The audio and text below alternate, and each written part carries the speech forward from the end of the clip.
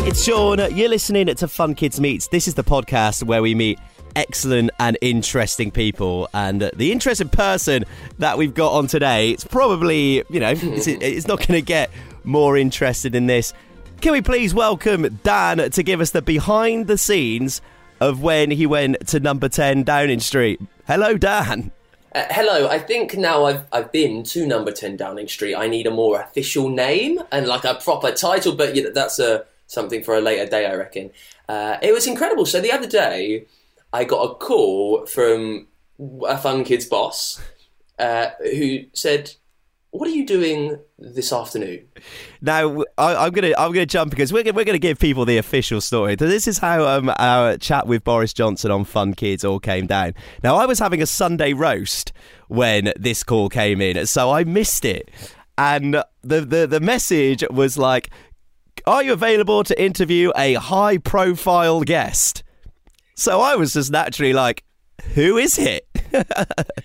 Yeah, there was a lot of that with me. I think the boss was desperately doing the rounds. Who is around? Who's here on a Sunday afternoon that can do a high-profile guest? So that's how it was pitched to me. Are you free to interview a high-profile guest? And I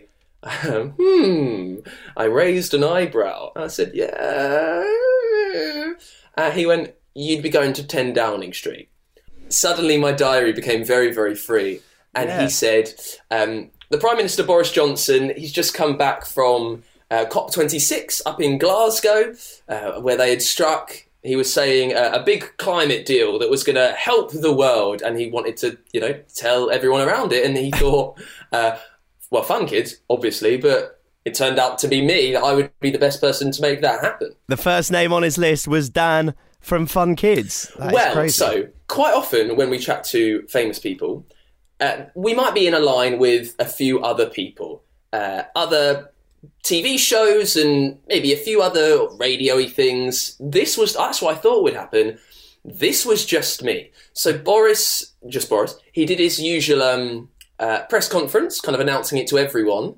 And then in I roll and I stroll in front of all of these people, like old journalists who have been around for ages. Big names in swanky suits with their little clipboard, writing in that kind of lines that no one can understand, tapping away in their laptops. And I saunter past them and they give me absolute evil daggers when I get taken into a back room to chat to the Prime Minister, just me and him. I need to tell you, I was told by my boss, do you want to go to 10 Downing Street?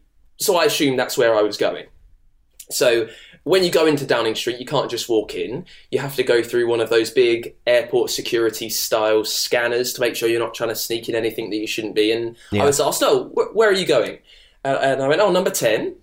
Number 10, really? He says, looking me up and down at my scraggly jeans and muddy trainers. I went, no, number 10.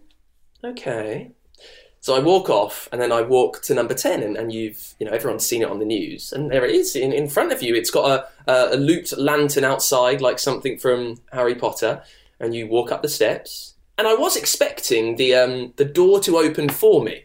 Because, when you see that on the news, the Prime Minister walks in and the door always opens because they're looking for him. That didn't happen to me. I had to push the buzzer. A doorbell, which said push on it. How preposterous is it? That's you rang the Downing Street doorbell. I ran the 10 Downing Street doorbell. The door opened up and I walked in. And in front of me, you've got this huge staircase that kind of spans all around. Some gigantic portraits are in front of me on the walls. And I look just to my side as a very smart security guard is not looking happy. What are you doing here? Oh, I've just come to chat to the PM. My name's Dan. I should be on the list. This is absurd. Right. This is absolutely absurd. He goes, all right, yeah. Sorry, it was a she. All right. And I went, yeah, I'm from maybe they've got some kids. I'm from Fun Kids. Oh, okay. Looks down. Your name's not on the list. Oh, this isn't some big ruse, is it? No. This isn't some big prank from the Fun Kids bosses. I was, sweating because in the hour or so warning that I had between being told this is happening to me being there, I had texted everyone I know. You know, my gran, I'm not sure if she has a phone, but I let her know, and I'm going to chat to the Prime Minister, and I was sweating that maybe this wasn't happening, and I was going to look like an absolute fool. But then just at that moment, someone else swooped down the stairs and went, Dan, you're not meant to be here. You're not meant to be here. Come with me. And then they pretty much dragged me by my ear to number 9 Downing Street, which is where another politician lives. And that is where he does all his, his big media duties, talking to radio people and that. So you went in the wrong place. Yeah, but if you're going to go in any wrong place, if you're going to go in any wrong house, 10 Downing Street is not a bad place for it to be. That is absolutely lunacy. I'm surprised you're not in jail. I know. And then I got the chance to chat to Boris Johnson. That is absolutely incredible. Right, well, I think it's probably best on Fun Kids Meet that we just get straight into hearing from the PM. Now, for the last couple of weeks on Fun Kids, what we were doing while the COP26 was happening, we were getting you to send us your climate questions, and we were going to aim to take those to the top for you and get those questions asked to world leaders. And Dan, that's precisely what you did, wasn't it? Yeah, had all the questions, and if you ever listen to Fun Kids, you'll know that on my show every afternoon at 3:30, I play the yes/no game. It's as easy as it sounds. I ask questions, you can't say yes, you can't say no, you can't repeat yourself. I thought, I don't want to push it with the PM. And when I was in the room chatting to him, by the way, Sean, there were, you can count these on your fingers, 3 other press people there, as in his press assistants. There was another of his general assistants, 2 security people, and 2 camera people, all there in the room watching me and the Prime Minister have a conversation. So I didn't want to push my luck massively, but I thought, I'm only here once. I've not got a long time with him. Let's ask Boris if he wants to play the yes/no game, and not really ask him, insist that we do play. So that's happening as well. It's bold. Yeah, it's bold, but you've got to do it sometimes. I'd also say that Boris Johnson is the final boss of the yes/no game, as someone who has never answered yes or no to a question ever. So if you manage to beat Boris at the yes/no game, I think that's the real headline news right there. It's all politicians, really. Loads of people say a lot about politicians. One of the things that you might have heard is they're very good at not answering the question. And in a game specifically designed where you don't answer the question if you want to win, yes, Boris Johnson was the Bowser of the yes/no game, I think. Yeah, that's right. Let's hear Dan's chat with the Prime Minister, Boris Johnson. Prime Minister, thank you so much for coming on Fun Kids. I hear you're quite a busy man. Yeah, well, yes, I am these days, yes. So it's our listeners who are going to live with the decisions that you've made over the last week or so. How good is the deal that you've made? How happy can we be? Dan, that's the question. The answer is potentially very good.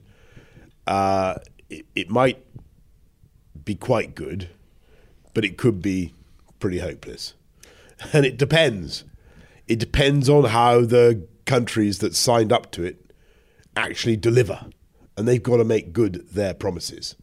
They've got to stop using cars with petrol or diesel.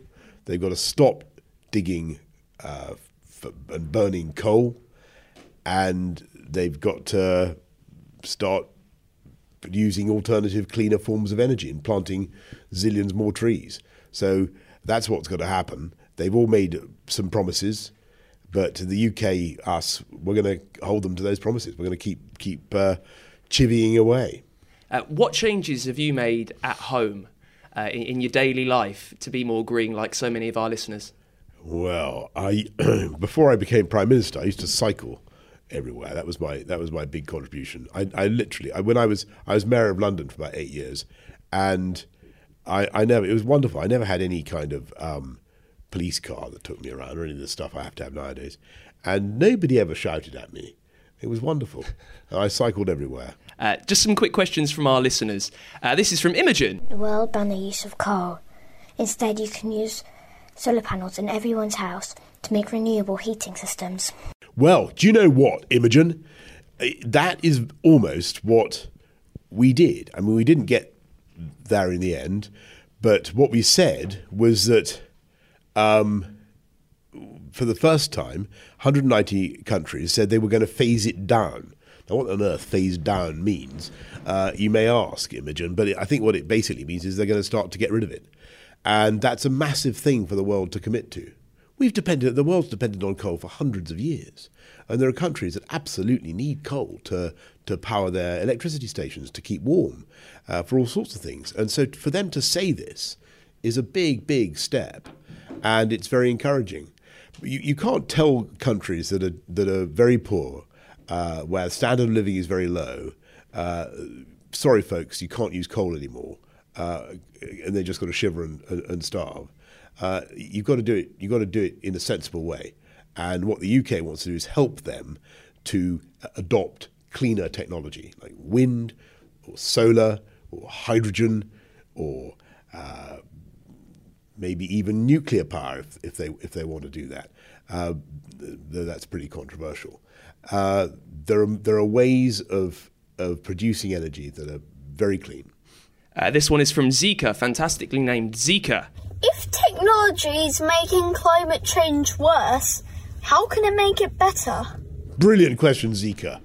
You're going to the heart of the debate, because you see there are lots of people who basically think the problem is humanity, and that we've become far too industrialized, and that we have all these machines, and that technology is in itself wrong and evil and destructive. This is a very ancient belief that progress is a disaster, and that we should somehow revert to and lots of green people, lots of environmentalists are secretly hoping to return to a kind of pastoral idyll where we all run around, wearing, hand-knitted clothes and that sort of thing. And I'm not against that. That's fantastic. But smelling faintly of wood smoke. I'm all in favour of that kind of thing. But in the end, it's not what people want. So what you have to do is use technology. You have to use inventions to fix it. And we can. And we have the technology, as they used to say on the TV when I was a kid. We can fix this thing. But some of this technology is very expensive, and you have to help people to do it. I know you're a busy man, but it's a kids' radio station, so we're all about games. Have you got 30 seconds for the yes/no game? God. Okay, right. Okay, it's easy. We play it every day on the show. All it's right. very easy questions. I'm not going to try and catch you out. Okay. You can't say yes, you can't say no, you can't repeat yourself, all right? You can say yes. Or you can't say yes and you can't say no. What can you say then? Any other words. Oh, you can't say yes and you can't say no. That's right. It's the yes/no game. So can you say maybe? You can say whatever you like. You just can't repeat yourself. Let's play. 3, 2, 1. Prime Minister, what's your favourite food?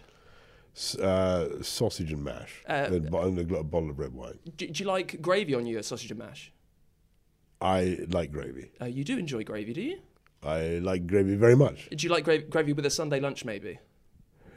I like gravy with a Sunday lunch. I like gravy with chicken and chips. Gravy under almost any circumstances is, as far as I'm concerned, absolutely fine. You must be enjoying being the Prime Minister, right? Job of being Prime Minister has many consolations, many privileges, and a great many wonderful distractions, such as appearing on kids' radio. Are you just filling time here so you don't have to say yes or no, Prime Minister? On the contrary, I'm enjoying myself very much. Awesome. I think you've managed to win, which means you get to say hello to whoever you want. You can give a shout out to anyone you want in the world. That's the rules. Who do you want to say hello to? I want to say a big hello to Wilfred, who's actually a poor guy. He's got tonsillitis and blooming conjunctivitis and God knows what. Anyway, so I hope he perks up. Okay, well, we'll say a huge hello to him and I hope you perked up. Prime Minister, thank you so much for joining us. Thank you. I've got to say, Dan, what a tremendous job you did under insane pressure, zero notice, being rushed, ending up in the wrong building to start with.